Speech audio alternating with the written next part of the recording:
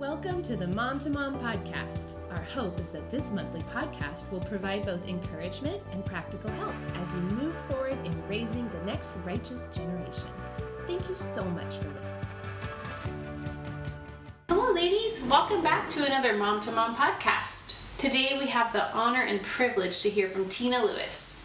She's been married to her husband Nathan for 43 years. Tina and Nathan have a daughter Tracy and a son-in-law Tim. Tina is also grandma to 3 grandkids, ages 14, 11, and 10. She recently retired after 27 years working as the administrative secretary for Church in the Valley. Tina's also volunteered in many roles at Church in the Valley over the years. She leads the women's ministry and has led groups, coached leaders, coached in training programs, participated in many mission trips, and is currently serving in the nursery at her church. On a personal note, I've known Tina for 19 years now. She has not only been a mentor, but a dear friend and counselor.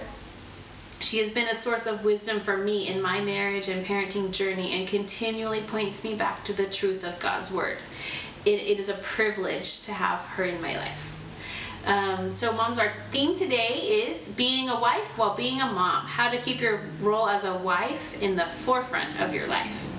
I'm excited to hear from Tina today because one of our main goals in the Mom to Mom ministry is to help moms as they train the next generation. And a major part of that is maintaining a healthy marriage. Tina, thanks so much for taking the time out of your busy schedule to come to talk about this subject. Let's go ahead and get started with our first question. So starting off, give me a little background on your marriage.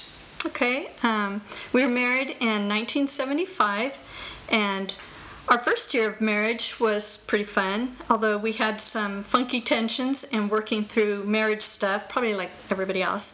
But things like establishing roles. I lived on my own a year and a half before getting married, so I think I felt like I was better in some areas, like handling finances and taking charge of the household. So it was harder for me, I think, to submit to him as the head of our home and what that looked like, and probably for him to figure out what leading looked like and what leading me looked like. But another tension was some unsaid expectations, like me being able to cook like his mom and him being a jack of all trades like my dad. Nathan calls these hidden contracts that we come into without really recognizing we have some of those. But we worked through those. So the next couple of years, we had hoped to get pregnant, and I hadn't. And actually, I'd had a false pregnancy, which was just heartbreaking to find that out after a few months of thinking that you're pregnant. So at that time, Nathan just thought it would be good timing, since we didn't have kids, to go back to for him to go back to college full time. He'd had a semester before we got married. So he started back at Cal Baptist and then also worked part-time as a youth director, and then I worked full-time to help out. And about a semester later, I found out I was pregnant. And Tracy was born the beginning of his sophomore year. And little did we know that the difficulty getting pregnant would kind of come up again later in marriage, but that also she would be our only child, and we'd actually come to see her as our little miracle gift from God. Aww.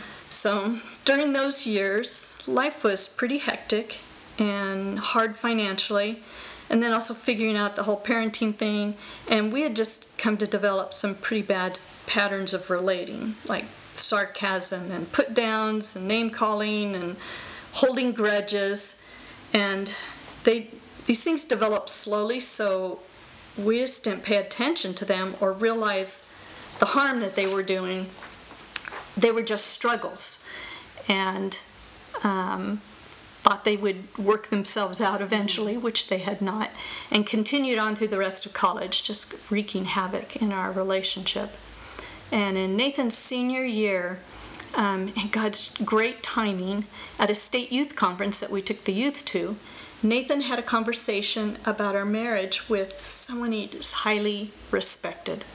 And this man shared about having the same exact struggles in his marriage and what bad shape their marriage was in.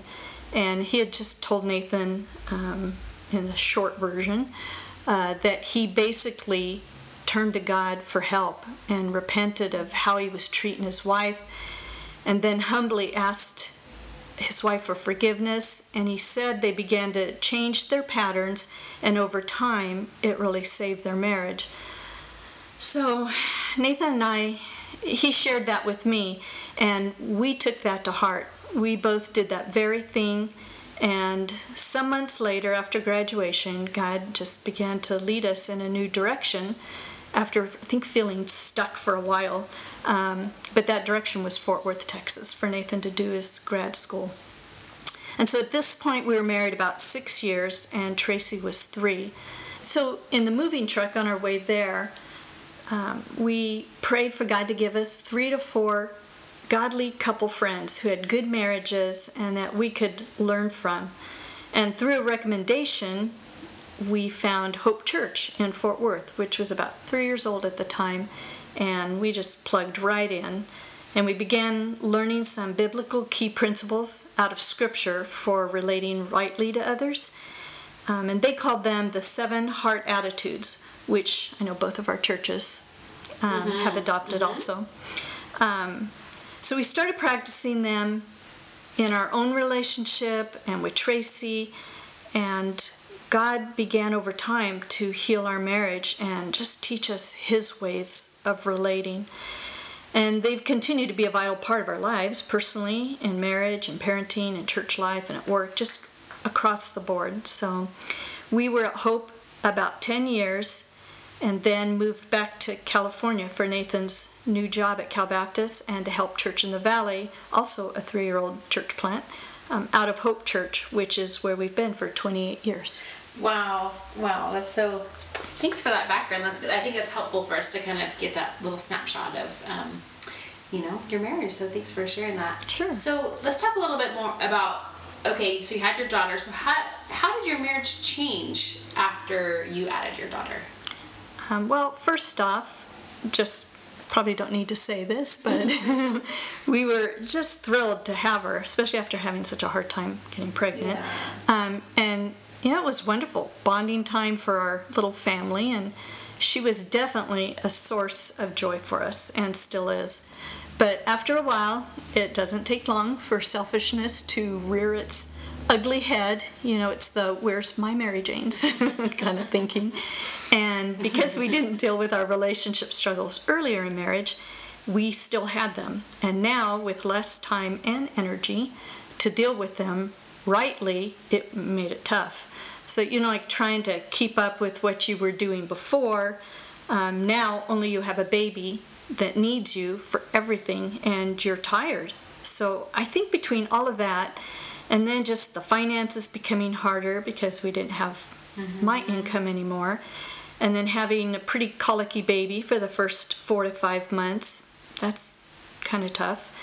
And with Nathan being gone with school and work a lot, and us only having one car that he needed to get back and forth between school and work, just led to feeling pretty lonely and isolated those few years, since we lived in Corona, and back then at that time everything was and everyone was far away. So we just kicked into survival mode. So tell me, what was harder about your marriage while you were parenting? Well, I think just finding the time and the energy, to talk about the deeper issues like our relationship and our finances, and even parenting issues like how are we going to discipline this little toddler, or what to do about disrespect and disobedience, and then even looking ahead of what's the next phase, what do we do about that. In the early years, it was hard not having community, couples in our lives who we could be open and honest with, share struggles, who would speak truth to us, just some good couple friendships encouraging us in marriage and parenting, which we would come to understand that need for community after going to Hope Church. And after about a few years in Texas, it was very difficult dealing with just finding out that we had secondary infertility. Having more kids was something we both really wanted, especially being in a better place in marriage, but those few years going through the testing and the treatments, they're just emotionally difficult times. We were around a lot of young families at church at that time, so that meant lots of pregnancies and lots of babies. And infertility wasn't really talked about much then, so it was easy to feel like, I'm not saying that's what it was, but it was easy to feel like I was the only one. My small group knew about it, so that really helped. But I knew that life needed to keep moving, but because it was always at the forefront of my mind, I felt like I was just standing still, just waiting and waiting, just constantly experiencing the death of a dream. But God was with us, and we knew that, and He gave us what we needed to get through it. And eventually, we learned some key life lessons from it, that in our pain, we came to be able to celebrate with others, which a lot is about just trusting what God has for us. And then to be grateful to God for what we had rather than just dwell on what we didn't have. And then a verse that has been with us forever since that time is, man makes his plans, but God directs his steps. Proverbs 16:9, which is about living open-handedly. And that's a verse that God's used over and over. And as things came up and we didn't expect, but that we would just trust God in the midst of it. Well, thanks for sharing that. And that scripture is very encouraging. That's very true. Thanks for sharing that. Okay, I'm going to transition a little bit to another question. So, was there anything you did intentionally that you did to prioritize your husband during the parenting season? Any thoughts on that? Well, one thing I think that helped me was learning to understand his needs and what helped him when he was stressed or tired. So one thing was just being able to play when he was available, and he had time, and he initiated doing something or going somewhere. You know, it could be last minute, it could be pulling dinner out of the microwave or something, or it could be the next day, or just looking at the upcoming weekend. But it was mainly not coming back with all the reasons why I couldn't do something with him. And all of this is within reason, naturally. Yes. But you have modeled that for me in my marriage. I think about you a lot. And I've tried to do the same for my husband. Yeah, because there are times when he just needs to put it all else to the side and get out and play. And so thank you for that, modeling that for me. And just helping guard his downtime, like giving him those first 15 minutes of walking through the door after work to switch gears before us just telling him our whole day minute by minute, you know. And so helping Tracy too understand, just give Dad a few minutes to transition. Not having a honey-do list, which that was hard, but it actually, I learned, created more stress and tension for him. I don't know about other people, but you know, I'm not talking about things like the car breaking down or there's a leak in the house. Those things that automatically you have to kick in and fix, but just other things of, here's my list that I would love for you to do this weekend, you know, kind of thing. So I'd let him know of things, but tried to do it without the pressure for him to do it on my timetable. But I can't say I didn't have hopes or desires that it may be done quick. I just tried not to voice it unless it was an emergency. And many times I prayed and asked God just to help me be patient, and then also to bring it to His mind. And then the other thing was just try not to commit to anything without running it by Him first, to guard His time in case He had some ideas for things or whatever. So those are really helpful tips. Again, you've modeled that for me in my marriage, so thank you for that. How about just thinking about the different phases of parenting? You know, there's the stage with babies, preschool age, elementary, teen years. Can you speak to what to be mindful of during those seasons in regards to your marriage? Sure. I don't know if I can speak to all of them, but maybe some general principles that come to mind to remember. That one of them is just as your kids need nurturing, your marriage needs nurturing also. You can't neglect it or let it just be in cruise control until you launch your kids and then expect it to magically, the relationship to be great. It takes intentionality. Another thing is your kids need to know that they are not more important than your marriage, that the world does not revolve around them 24/7. So you tell them why, you go on dates and celebrate your anniversary without them.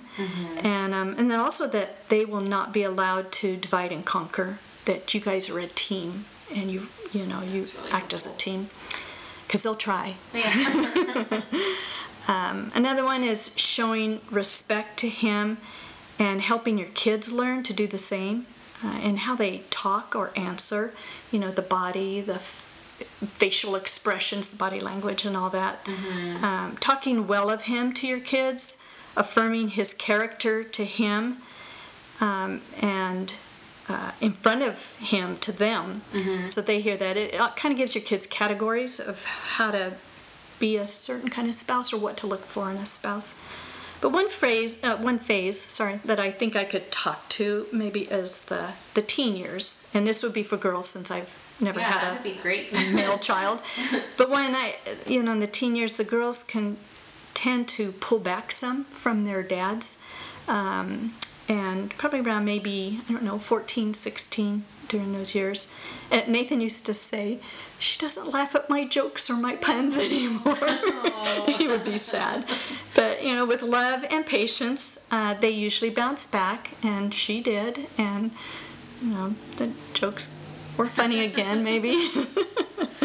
But I tried to help her understand things about her dad as a man, like general things and personality types, which is helpful because they're both introverts. So she could understand a little bit more of him, but then he's the male version of that. What men take personally and why, like challenging their manhood, their authority, competency, those kind of things. And then I just kind of watched on how she related to him. So I started noticing some frustration in her sometimes in relating to her dad, that I think was just a lack of understanding. Like how men are not usually over-enthusiastic in commenting about a new dress, or how her hair looks different, or, a drawing she did or something like that. Tried to encourage her to not interpret it wrongly as he doesn't care, just because it wasn't the response that she wanted. That's how she would want to respond, be responded to. That men may comment generally like, "Oh, that's nice," or "That's pretty," or even just say, "Uh-huh." And women are more likely to comment specifically like, "Oh, I love that color or that pattern. I like how you drew this or that this way." Just some male-female differences. So another area was how she would tell her dad about an event or something that happened, and frustrated if it seemed like he was impatient or a little antsy while she's telling this story. So I would tell her, we are all about the drama and the surprise ending. There's nothing like building up this great story for the ending kind of a thing. But he actually just wants to know if everything's okay, so he can relax and enjoy the story. And, it just didn't make sense to her. But it was important, I think, for her to understand the dynamic and read it rightly.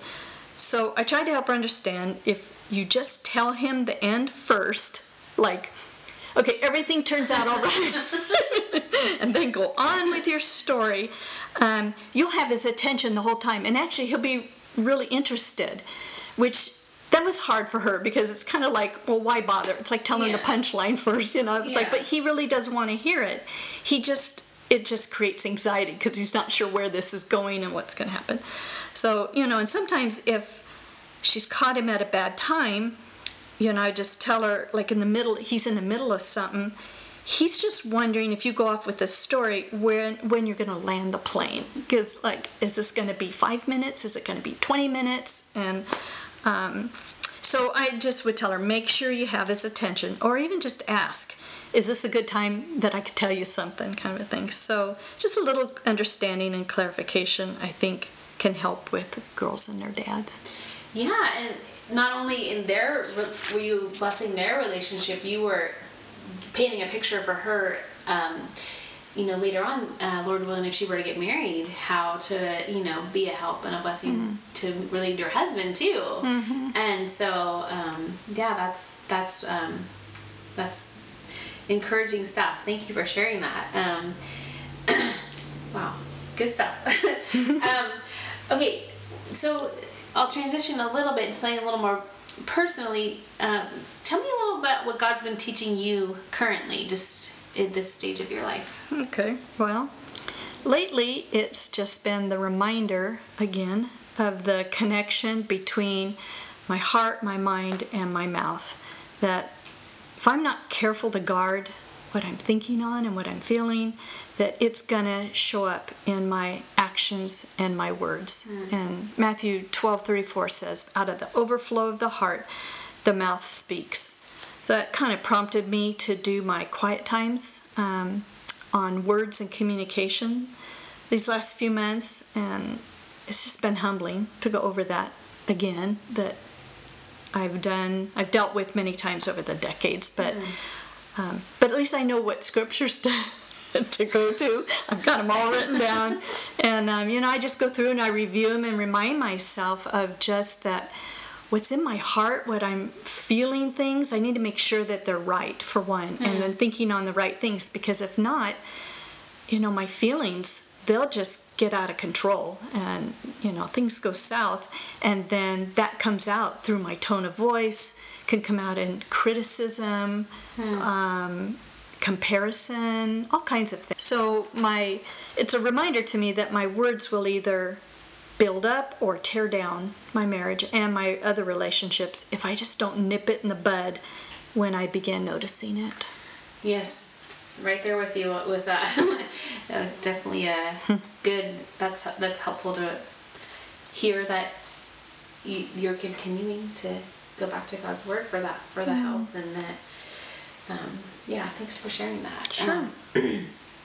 So, can you think through a couple ways you'd like to encourage the moms who are listening who are currently right in the trenches of parenting?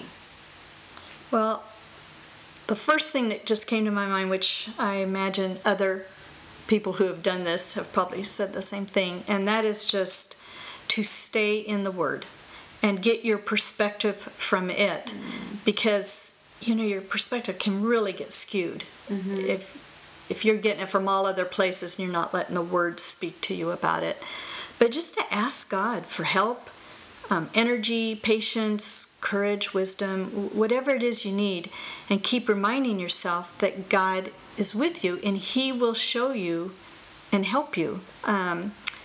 Psalm 119:105 says, your word is a lamp to my feet and a light for my path.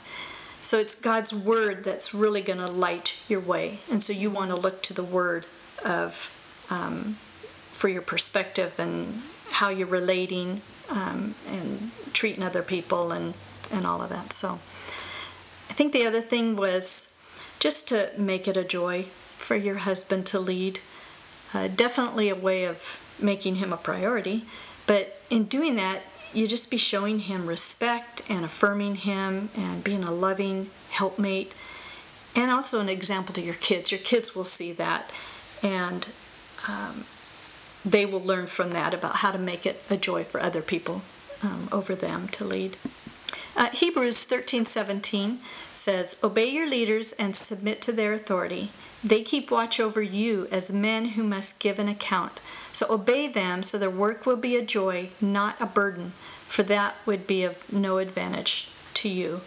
And I know none of us want to be a burden, but that's actually how it comes out. If we're not making it a joy for him, then it becomes a burden for him to lead us, because he's got other things on his plate that he's already has concerns over, and then now he's got to try and figure out how to lead somebody who is not wanting to be led or making it tough on him. So that was just another hard attitude that I desperately needed to learn, and it was really, really helpful at a key time when I had, learned it. Not that I have it down; it's not perfect. Oh yeah. But it was crucial to learn, and it, God just always brings it back to mind of trying to be a joy to Nathan for him to lead me. Yeah, that is really helpful perspective. I was just thinking about that personally, just analyzing in my own marriage, like there's probably ways I'm being a burden, and how could I be more of a blessing, to my husband. So that's really helpful. Thank you for for that, sharing that. Any other comments, nuggets of truth you'd like to share with our moms? Well, I think just like in parenting, and you guys have done some things on the destination goals in parenting, I was thinking, so do the same thing in marriage, having destination goals for marriage, which is having a long-term view for a healthy, God-honoring marriage. So you can ask yourself, what do I want my marriage to look like or be like when my kids launch, or in my 50s or 60s or on, Lord willing? What do I need to do now to get there? Are there some relating patterns that I need to ask God for and to help in changing? Is there something I can begin to do to make my relationship and my marriage a priority? So some of this is just asking yourself these questions that, like with the children, the parenting destination goals, you're starting with the end in mind. So you're working backwards. If I would like my child to be this way when they launch, these are the things I need. So this is the same way. If I want a healthy relationship, well on past when your kids leave, then what are some things that I need to think about in my marriage? And so that's what those questions I think would help for. And then also, what do people see in my marriage that makes God's design for marriage look good? How does my marriage glorify God and then cause others to want God in their life and marriage because of it? So that's really helpful. Well, hopefully this is helpful in these parenting years for moms where you both as a team are really stretched in life, but it is crucial to continue to work on marriage, making it what God had intended, and loving your husband in the midst of it too. Oh man, this is so good. I know. I've recently been thinking. I'm wrapping up my parenting stage. My youngest is 17, and I got to thinking, wow, the parenting stage of our marriage was actually pretty short. In perspective, fast. Lord willing, we have many years ahead of us in marriage, and so wow, this is so helpful, and I really appreciate that last part you talked about, like beginning with the end in mind, and thinking through the kind of marriage you're going to want later on, and cultivating that in the midst of there's a lot going on while you're parenting. So this is so helpful, Tina. Thank you so much for sharing this wisdom with all of us today. I've really appreciated your honesty and the truth that you've shared with us. This is really valuable, and I think it can be really helpful to our moms. And so, thank you for asking. I appreciate it. So grateful. Fellow moms out there, I hope this has been a help to you and an encouragement as you seek to train your child to love God and know Him. Thanks so much for joining us today. We hope that you've been encouraged to move forward in your parenting journey and that you have some practical next steps you can readily apply. Join us again next month for another Mom to Mom podcast.